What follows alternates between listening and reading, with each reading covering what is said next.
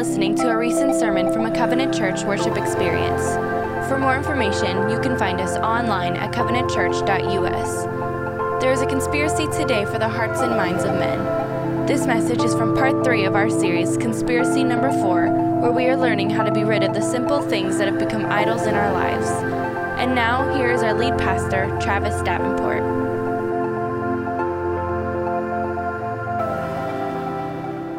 So if I haven't gotten to meet you, welcome. And for those of you listening in online, we want to welcome you as well. This is our third week in our series called Conspiracy Number 4. And in our opening passage we read this morning from Matthew 22, we see that Jesus is being approached by an individual, a collection of individuals, most likely the religious elite, also known as the Pharisees. And they ask him this question. They say to him, "What's the greatest commandment that God gives or God expects his people to live by?" The predominant commandment. If you had to sum it up in one important one, what is it? And without hesitation, Jesus says what? He says, well, the first and the greatest is love the Lord your God with all your heart, with all your soul, with all your mind. Other parts of the gospel, Matthew is the one we're reading from here, but in Mark, Luke, and John, they even quote Jesus as saying, with all your strength. So with everything that you have in you, love God. Once again, Jesus is basically just demonstrating the desire, the supremacy, the absolute desire that God has to be the one and only God on the throne of our hearts. And if we've learned anything over the last couple weeks, I think we could agree that we've probably found that as humans, we have this innate ability to take the very good gifts and good things that God gives to us, right? And what do? We turn them into false gods. We turn them into false idols. We have this tendency to end up worshiping the created rather than the creator. And in week 1 of our conspiracy series, we talked about the conspiracy of pleasure. Turn to your neighbor and say, pleasure. Turn to your other neighbor and say, success. That was week 2. And today, we're going to talk about the conspiracy of love. The conspiracy of love. Because here's the truth. We can be honest. This is the 11 o'clock service. We can be honest in here. The fact of the matter is, we're obsessed with love, aren't we? I mean, we as Americans, as human beings, as a culture, whatever, we are obsessed with love. We love love.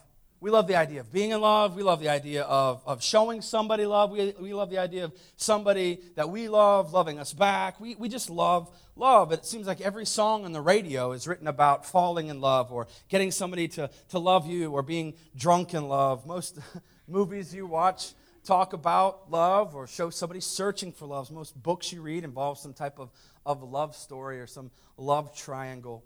There are websites that promise to help you find it. There's seminars that promise to help you make it better. There's Dr. Phil who's built an empire on helping you fix it.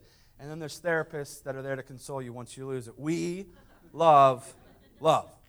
I would say for me, this has not been more apparent in my life than I guess a couple months ago, when I took my little daughter, Stella, she's 4, took her on a date. I take her on her monthly daddy-daughter date. We try to keep it low-key, usually hit up the local Chick-fil-A, catch a movie, and get some popcorn. And this day was no exception. This date was no exception. And so I brought her to the movies, and we saw a popular Disney movie. It was very cold outside, and the title of the movie reflected the state of not only the weather, but also my heart at that present time. It was just frozen solid. You know what I'm saying, right? And so I took my daughter, and she was up against the railing just staring the whole time. And we went home, and on the way home, there wasn't too much said. You know, she was just talking a little bit about the movie here and there. But as soon as we opened the door, she just sprinted upstairs. She ran upstairs, and she came down about 5 minutes later. She had changed her clothes, and she had put on her tiara. She put on her dress, her princess dress, and she put on these beads and these little high heel things that she has. I don't know, jellies. I don't know what they're called. Come on, right? And she's walking around. In the duration of the evening, this is what she does. I'm not going to demonstrate. I'm just going to tell you. She just twirls. you know what I'm talking about? She just twirled in her dress all around there you go. That's the demonstration. I like that I get amens for that. That's fantastic. And she's just singing. She's just like, let it go, right? All over the place. All over the place. And she runs over to me and she's like, Daddy. I'm like, yes, yeah. And she goes, do you think one day I'll meet my prince? And I said, of course. And she goes, I can't wait to be in love. That's what she said. She goes, I can't wait till I find my prince and I get on the back of the horse and ride to his castle. Do you think that'll happen, Daddy? And I said, of course it will. That's the standard with which you should hold everyone you date, honey, right? And she came over, we just continued this conversation, just tell me how much she was excited to be in love. So, she's 4, okay? She's 4, right? And I said, well, honey, what is your prince going to look like, right? And she goes, oh, I already know. I already know what he's going to look like. I've seen him. I said, you've seen him? What do you mean? Oh, I see him all the time. He's on TV. I said, oh my gosh, like where is this going? She goes, I see him on TV. He's on those commercials. He's that green guy. I said, that green, like the Jolly Green Giant? Like, what are you, like, you going to live in a house of green beans? Like, what are you talking about, right? And she said, no, he's that green guy. He rides a motorcycle, and sometimes he rides a boat, and his skin falls off. I'm like, have you been watching The Walking Dead? Like, what are you talking about, right? And Noah comes over, he goes, oh, I know exactly what she's talking about. Like that, that's Noah. I know exactly what she's talking about. I said, what? She goes, she's talking about that guy that's made out of money. And so goes, yes, exactly, the green guy made out of money. I said, okay, hold on. Let me get this straight. So you're expecting someday to fall in love with a prince who, A, is a prince, rides a horse, owns a castle, and is literally made out of money. And she goes, yes. I said, okay, sounds about right. Yeah. Sure. We love love, even from such a young age. We love love. Here's a question I have for you today. Who is it that you say, I love you to? Who do you love? Who is it that you love? A friend, a parent, a spouse, husband or wife, your children? I know the word love has been tossed around more than Tim Tebow in the NFL draft, but whoever it is, who is it that means the most to you in your life? Who is it? Who do you say that you love? The name that comes to mind actually may reveal the fact that you put your hope in someone other than God. That's my question. Have you put your hope in someone, in a relationship, in a person other than God? If so, then it's become a false God in your life, because it's true when we say whatever you place your hope in is ultimately a God in your life. Whatever you place your hope in is ultimately a God in your life. Amen? Amen? The more you preach back at me, the more I preach back at you, it's better for both of us. So I'm going to read this point again. Whatever you place your hope in is ultimately a God in your life. Amen? There you go. Could it be possible that a relationship with somebody else has replaced your relationship with Jesus? Is it possible? Have you placed your hope in the arms of a romantic love through a person other than Jesus? If so, I would tell you this. You have given power over to love in a way that it is not supposed to hold it. It's only supposed to be experienced in that power through Jesus Christ. And listen, I know this is a touchy issue. It's a very touchy issue. I mean, the last 2 weeks, we spent time talking about touchy issues. Pleasure, we talked about success. But I want you to know that those two things don't hold a candle to our need of wanting to be loved, right? I mean, we are born with this desire, this need, this deep-seated need to want to be loved. And not only wanting to be loved, but also wanting to show affection. Also wanting to have our love received. Love deals with acceptance. Love deals with identity. Love deals with purpose, with security. Love can easily become a God in our life through this conspiracy. In a culture obsessed with love, man, this is a strong possibility. And before we jump into our text today, I just want to demonstrate for you how this conspiracy works really at any given stage of our life. This is why this conspiracy of romantic love is so dangerous, because it's applicable at any stage of our life. I already told you the story about my baby girl, Stelly, right? But it's applicable as we become a teenager or even a tweenager, right? You're not exactly a teenager, but you still get marketed to heavily and carry our economy. Yes, you're a tweenager, okay? You're a tween. Every movie comes out for you, every book, right? Twilight. Okay, anyway. So young adults, tweens, teens, right? Here's the fact of the matter. Maybe more than anybody, you are bombarded with images of love. Bombarded with images of romantic love. And not only that, you are encouraged to pursue romantic love, much to the chagrin of your parents, right? Because what do we see, and I could talk about this for a long time, but what do we see depicted in movies and in books, right? Parents just don't understand, right? Am I right? Parents don't get it. I'm in love. I'm in love. I'm in love. I don't care who knows it, right? I'm in love, right? My parents don't get it. And then you fall in love and you run away and, all this kind of stuff happens. And in the end, the parents come around like, oh, I guess he's not that bad of a guy, right? That's how you're being bombarded with this conspiracy of love. But here's the truth. As a young adult, man, we've all been there. Like, we've all been there. Like, we were younger at some point. I know for some of us, it's more difficult to see than others. But at some point in our lives, all of us were teenagers, right?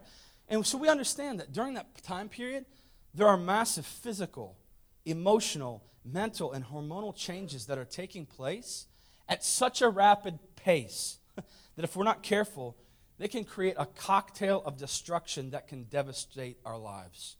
Amen? I mean, there's nothing wrong with you. Don't hear me say that like I'm mental. No, that's not what I'm saying. Your brain is starting to grow and function as an adult. It's making the crossover from baby to adult, right? And your body is like some of you, your arms are dragging the ground, right? You know what I'm saying? Like your arms grew longer than the rest of your body, right? You know what I'm saying? Like some of you have on full on beards and you're 13. I can't grow a beard. I'm a 32-year-old, but I'm just saying like your hormones are taking over. I shouldn't have confessed that just now. Can we edit that out of the podcast? Yeah? Okay, thanks. You get what I'm saying, though, right? And so you take all these physical, mental, hormonal changes, emotional changes that are happening, and you add into it, like, the pursuit of romantic love is okay, it's good. You have a very dangerous situation. This is the conspiracy of love. Now, moving on into your 20s, maybe your 30s or 40s, if you've never been married, what happens? What happens if you're in your 20s, 30s, 40s, beyond, and you've never been married? Well, when you've made love of God, is that you begin to feel like what? Something's wrong with you, right? If you've made God or love a God in your life, then when you're single, you think, well, something's wrong with me.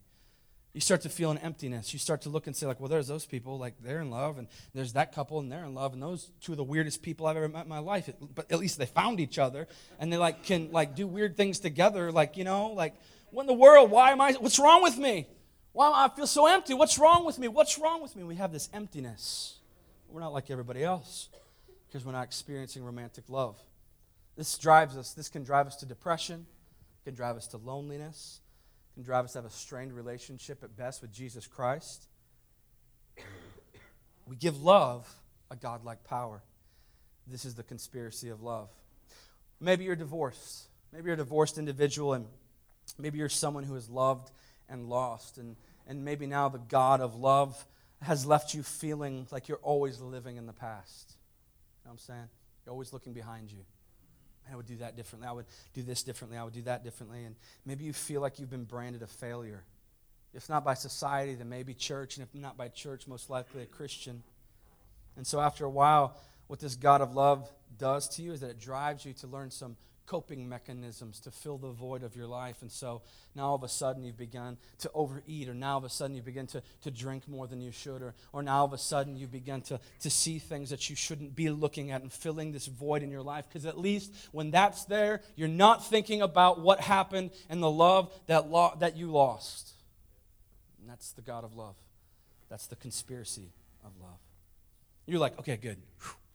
I'm not on any of those lists. I'm not a teenager. I'm not single. I'm not divorced. I'm good. No, you're not. You're married.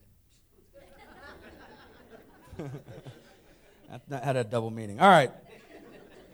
Now, married people, you may have found the love of your life, right? And you're like squeezing their hand right now. You're like, oh, yeah, baby. You're the love of my life, right? Right? You're the love of my life, right? But here's my question. And this is a serious question, but here's the question. Are you looking to your spouse to provide for you what only God can provide?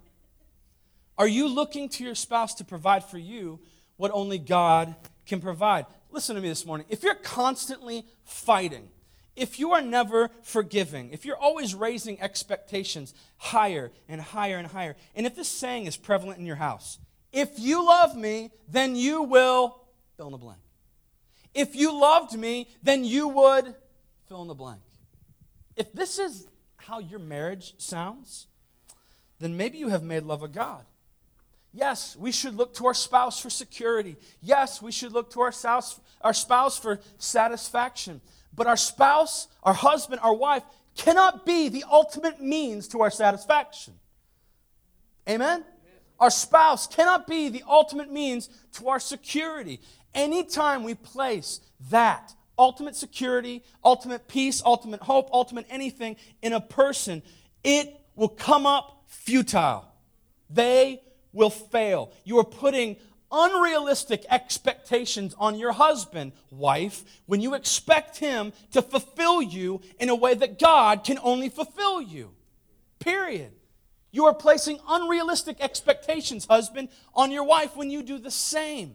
Have you placed your security? Have you placed your satisfaction in your husband, your wife alone? This is something that must come from God and God alone, and this is the conspiracy of love. So you can see how this conspiracy has its grip on our society in such a manner that it is deep at every stage of our life, and it seems like a good thing.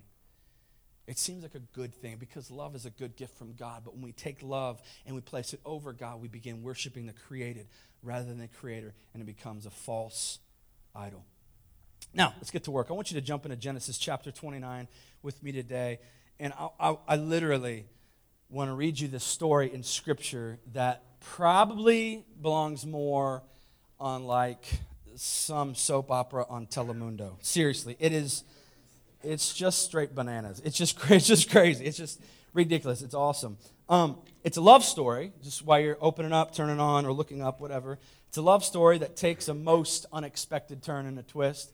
It begins with Abraham's grandson, Jacob. Jacob falls in love with a young woman named Rachel. Genesis 29, verse 16. Here we go. Now Laban had 2 daughters. The name of the older was Leah, and the name of the younger was Rachel. Verse 17, Leah's eyes were weak, but Rachel was beautiful in form and appearance. Jacob loved Rachel, and he said, I will serve you 7 years for your younger daughter, Rachel. Pause. At Jacob falls in love with Rachel, and he makes a deal with her dad, her father Laban. He says, I'll work for you for 7 years if I can have your daughter's hand in marriage. This dude, we can honestly say, is smitten, right? He agrees to work 7 years to marry a girl. It's crazy. But the crazier part is this. We also read in the Bible about Rachel. Rachel, the Bible describes her as beautiful in form and appearance. Rachel has an older sister named Leah, to which the Bible only describes as having weak eyes. Now, don't get me wrong. It's an honor. It's a privilege to be mentioned in Scripture at all. But if I'm only going to get mentioned in Scripture one time, and it's going to say, he was a man of short stature and very portly. Like, leave me out. Thank you, God, but no thanks. Just leave me out of the holy book, right? Like, it's there. You can't change it. It's God's word. You have weak eyes. This is the equivalent of a friend coming to you and be like, dude, I got the perfect girl for you. Perfect. Oh, yeah, what's she like? Oh, dude, she's got beautiful eyes. Okay. Anything else that's beautiful on her? Like, is that about the... Oh, beautiful. Oh, yeah, she's got a great personality, too. We know what that is code for. She's busted. I mean, she's not attractive, right? That's what it means. And so you guys, you girls, don't pretend like you're better than me. You do the same thing. You know if someone's ugly, you play the personality card. It's the only thing they have going for them. Come on. Okay, you can stutter your laugh all you want. It's true. You women do the same thing. Oh, girl, I got the perfect guy for you. Oh, really? What's he like? He's really funny. Oh, so he's obese. Okay, thank you. Thank you. It's truth. We have to compensate. It's just what it is. This is the biblical equivalent of the Bible saying like she had weak eyes. Thank you very much. Let's keep going. This is great. Genesis 29:20. So Jacob served 7 years for Rachel, and they seemed to him but a few days because of the love he had for her. Okay, pause. Can I just read that portion again? Probably the way it deserves to be read. Can I just read this? Look at this. So Jacob served 7 years for Rachel, but they seemed to him but a few days because of the love he had for her. Is this not the most romantic verse in all of Scripture? I mean, seriously, Jacob is a stud. He serves out, first off, he voluntarily says like, girl, you're so good, I served 7 years just to get you, right? That's pretty good. But then he goes to her, I love this, and he goes to her and he literally says like, you know, he walks up, he's got the swagger, you know, he's like, girl, I served 7 years for you, but it only seemed like days, right? Like that's how he said it. And she's like, oh, I love you, right? Amazing. This should be included like in the extended DVD cut of The Notebook. That's how romantic and beautiful. Like, did I mention like alternate versions of Scripture talk about like he was lifting her up in the rain in a boat in the middle of the lake and after he'd been to war? Okay. This is beautiful. This is an amazing, this Jacob, he's like blowing my mind. He's just a poet. He's like a modern day Jane Austen. He's just like amazing, right? He's just a wordsmith.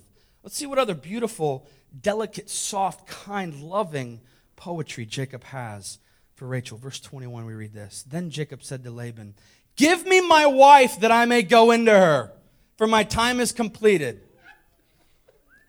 Yeah, he's a normal guy. He's a normal guy after all.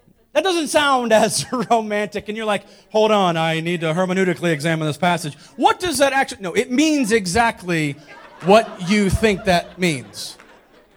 Those letters are 14 feet tall. If you can't figure that out, exactly. But listen, don't be too hard on this guy. It's been 7 years. 7 years, man, right? I mean, that's a long engagement. Let's just put it that way. It's a long engagement. But listen, here's where it gets crazy. Here's where it gets crazy. Listen to this. All of a sudden, verse 22, 23, 25, don't you dare read ahead. Don't you dare. Listen to this. Verse 22, this is the Bible. So Laban gathered up all together all the people of the place, and he made a feast. They're getting married. Verse 23, but in the evening he took his daughter Leah, and brought her to Jacob, and he went into her. Does that mean it means the same thing? Verse 25, the meaning didn't change. Verse 25, and in the morning, behold, it was Leah. And Jacob said to her, what in the world? Right? It doesn't really say that. Jacob said to her, Laban, what is this that you have done to me? Did I not serve you for Rachel? Why have you deceived me? Laban pulls an old switcheroo on Jacob here. And after a long night of feasting and partying, maybe Jacob's a little tipsy from the party. Maybe it's dark, like real dark out. I don't know. But he goes in and solidifies and consummates his marriage with Leah. Just pause for a minute. Can you imagine? Can you just imagine the next morning? Like waking up and you're like, and roll over and there's just old weak eyes staring you in the face. Good morning, Jacob. Right?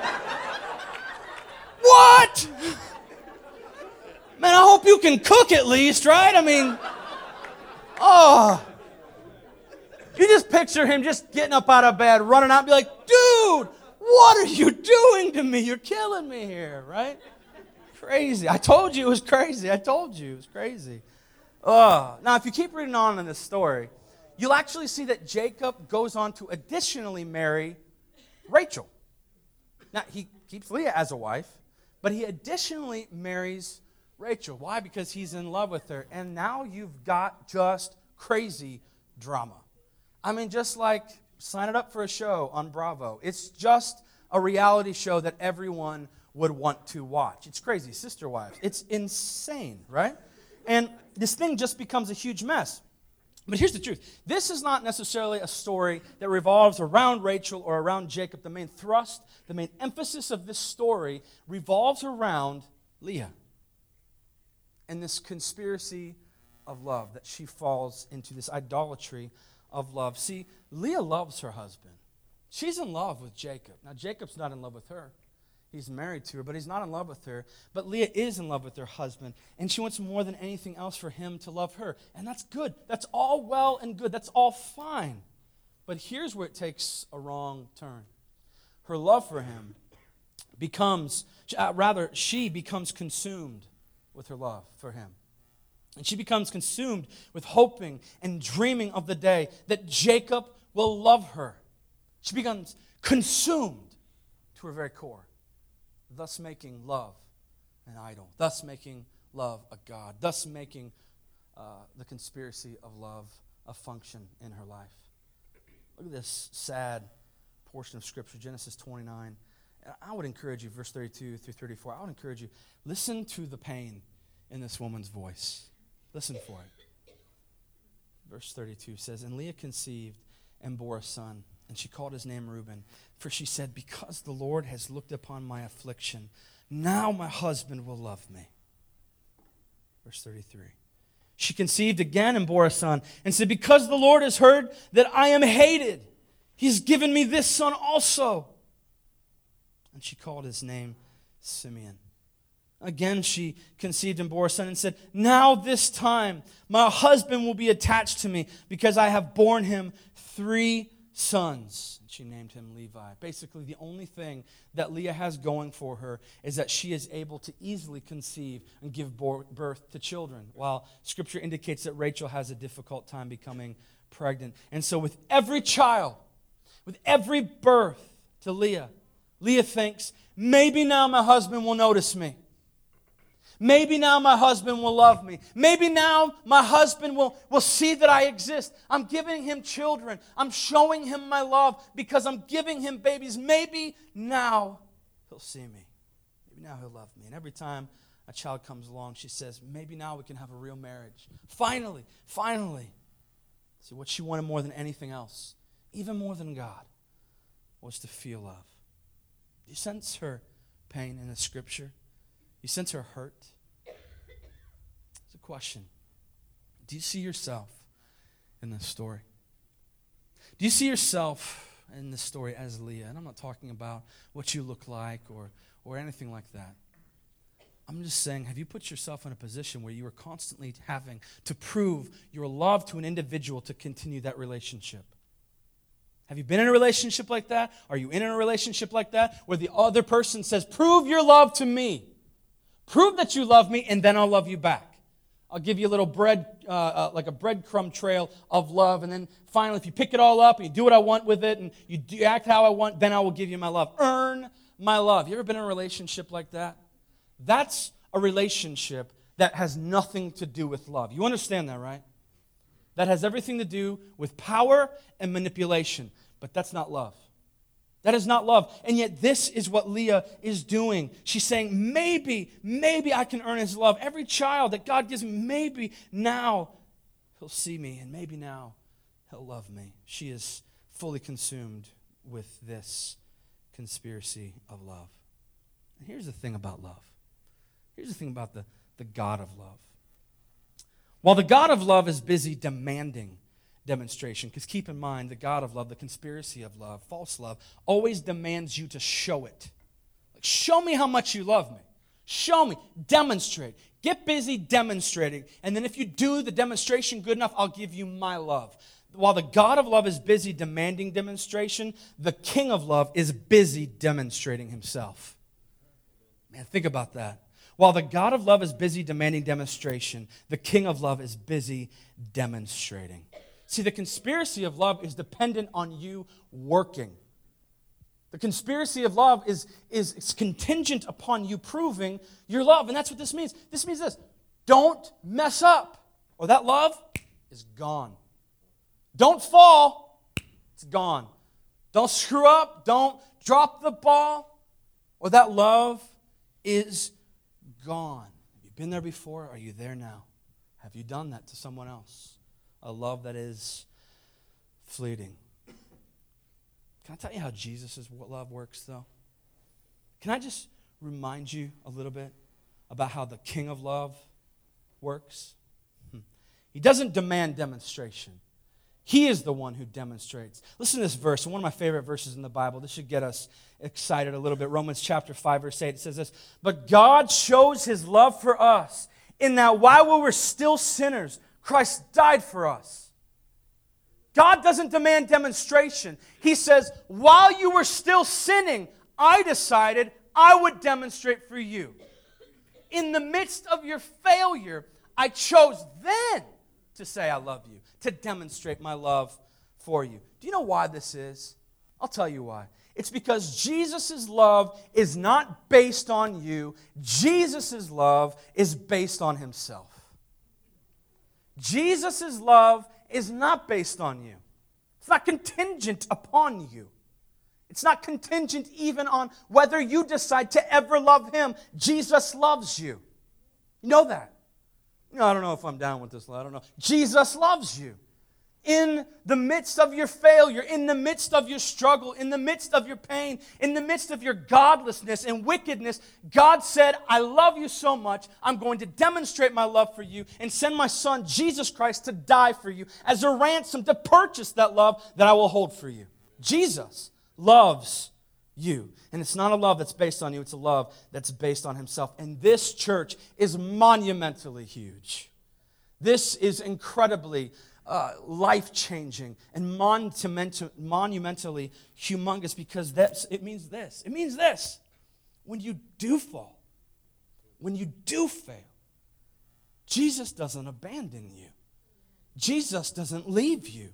Jesus doesn't forsake you. You know, instead what happens? Instead, Jesus says, no, I'm not going to leave you. Instead, I'll tell you this. We'll get through this.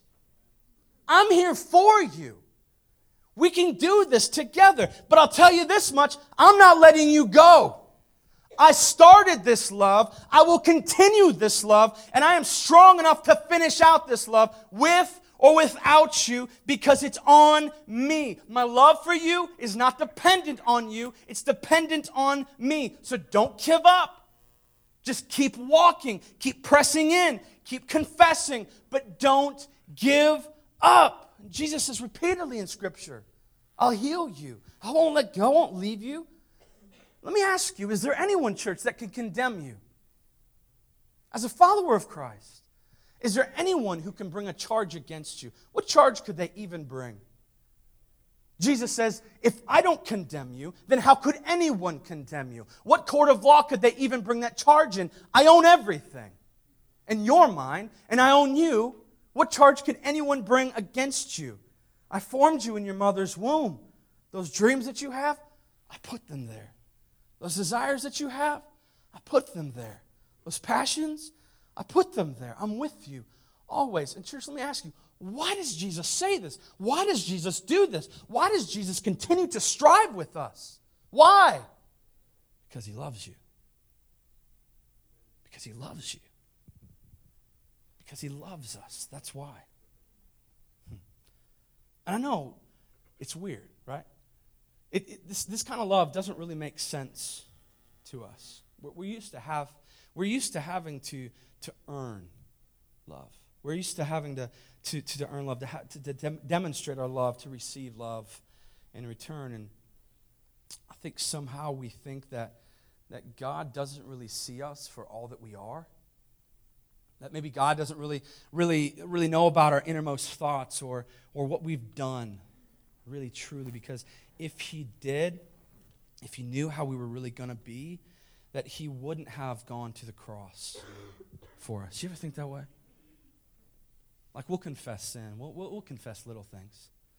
But if God really knew the depth of depravity and the depth of the darkness of the thoughts that enter your mind and some of the things that you've done or we've done, you got to wonder, like, does God really, he can't know that. Does God really know that? Because if he really knew that, I don't think he would have gone to the cross for me. But listen to me. Here's the hope. God knew you were going to be messy. Jesus Christ knew that you were going to be messy. Jesus knows that you're going to screw up often. Jesus knew that you were going to fall prey to some of the conspiracies that want your heart and mind. But listen to me, Christian. That's what the cross is all about. That's exactly what the cross is all about. It's the whole point. The point of the cross is that you're gonna fail. The point of the cross is that you're gonna fall, you're gonna stumble, and you're gonna fall, and you're gonna feel dirty, and you're gonna feel awkward. See, the whole point of the cross of Christ is that there be this mighty picture of Christ and His love and His pursuit of you. Yes, the cross is necessary because it stands as a monument to show us just how far God was willing to go to demonstrate His love for us. God loves us, and He demonstrated it by sending His Son, Jesus, to die. And He says, I knew it was going to be messy. My death for you was messy. This love I have for you, this love you have for me is going to be messy. God has ordered our lives in such a way that He is to be our most significant relationship. And I'll tell you what, when you get that right, the relationship with your spouse, the relationship with your children, the relationship with your parents, your relationship with your friends, just begins to fall in line. When you get the first one right, the rest just begin to fall in line. And listen, I just want to say this. If you're experiencing frustration in some of your key relationships today, I would say to check and see if you made those relationships an idol over Christ. And if you have, that's probably why you're sensing so much frustration. Why? Because God does not bless His competition. He ain't sitting on the throne with your girl. He's not. But you don't understand, she's the last girl I dated had weak eyes. This one, she's just so much. Jesus does not share His throne with anyone, including your girl, including your boyfriend, including your mom, including your dad, especially your children. Jesus will not share His throne with anyone. And so listen, before you go consult Dr. Phil, before you buy another self-help marriage book, how about this? Try giving your attention to making Jesus your greatest affection. And just see what happens.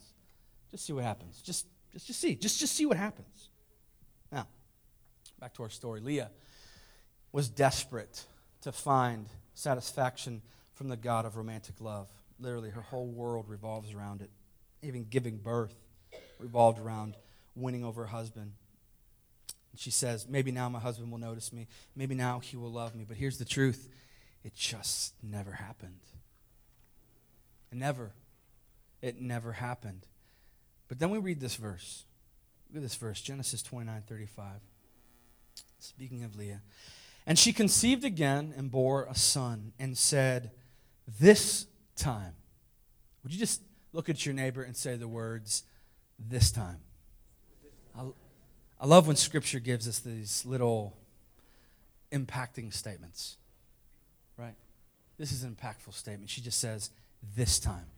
I know what I've done all these other times, but now, here, where I stand, this time, I will praise the Lord. Therefore, she called his name Judah, and then she ceased bearing. What happened? Leah finally stopped looking to her husband for the things that only God could give her. And she turned to God and she said, this time I will praise you. This time I will praise my Lord. And she names her son Judah, which literally means praise in the Hebrew language.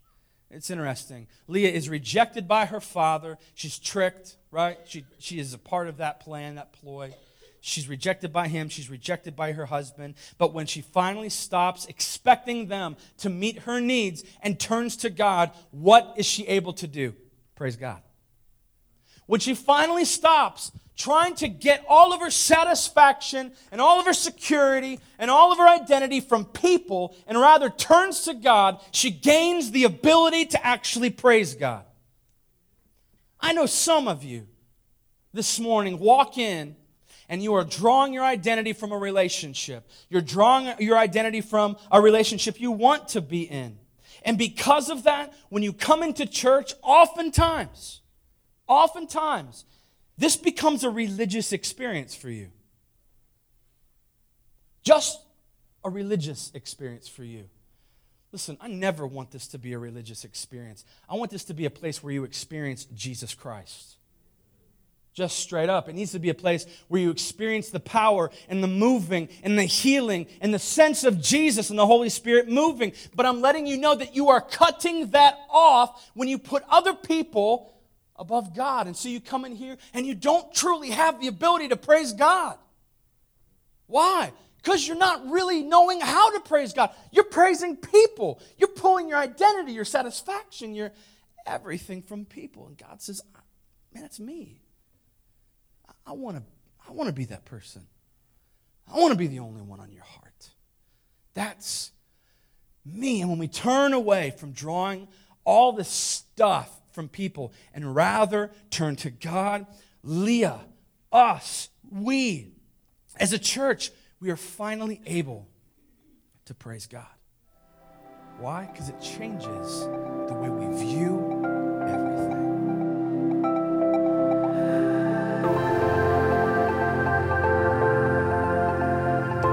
Thank you for listening to this message from part 3 of our series, Conspiracy Number 4, at Covenant Church. We hope you've been encouraged by what you've heard today.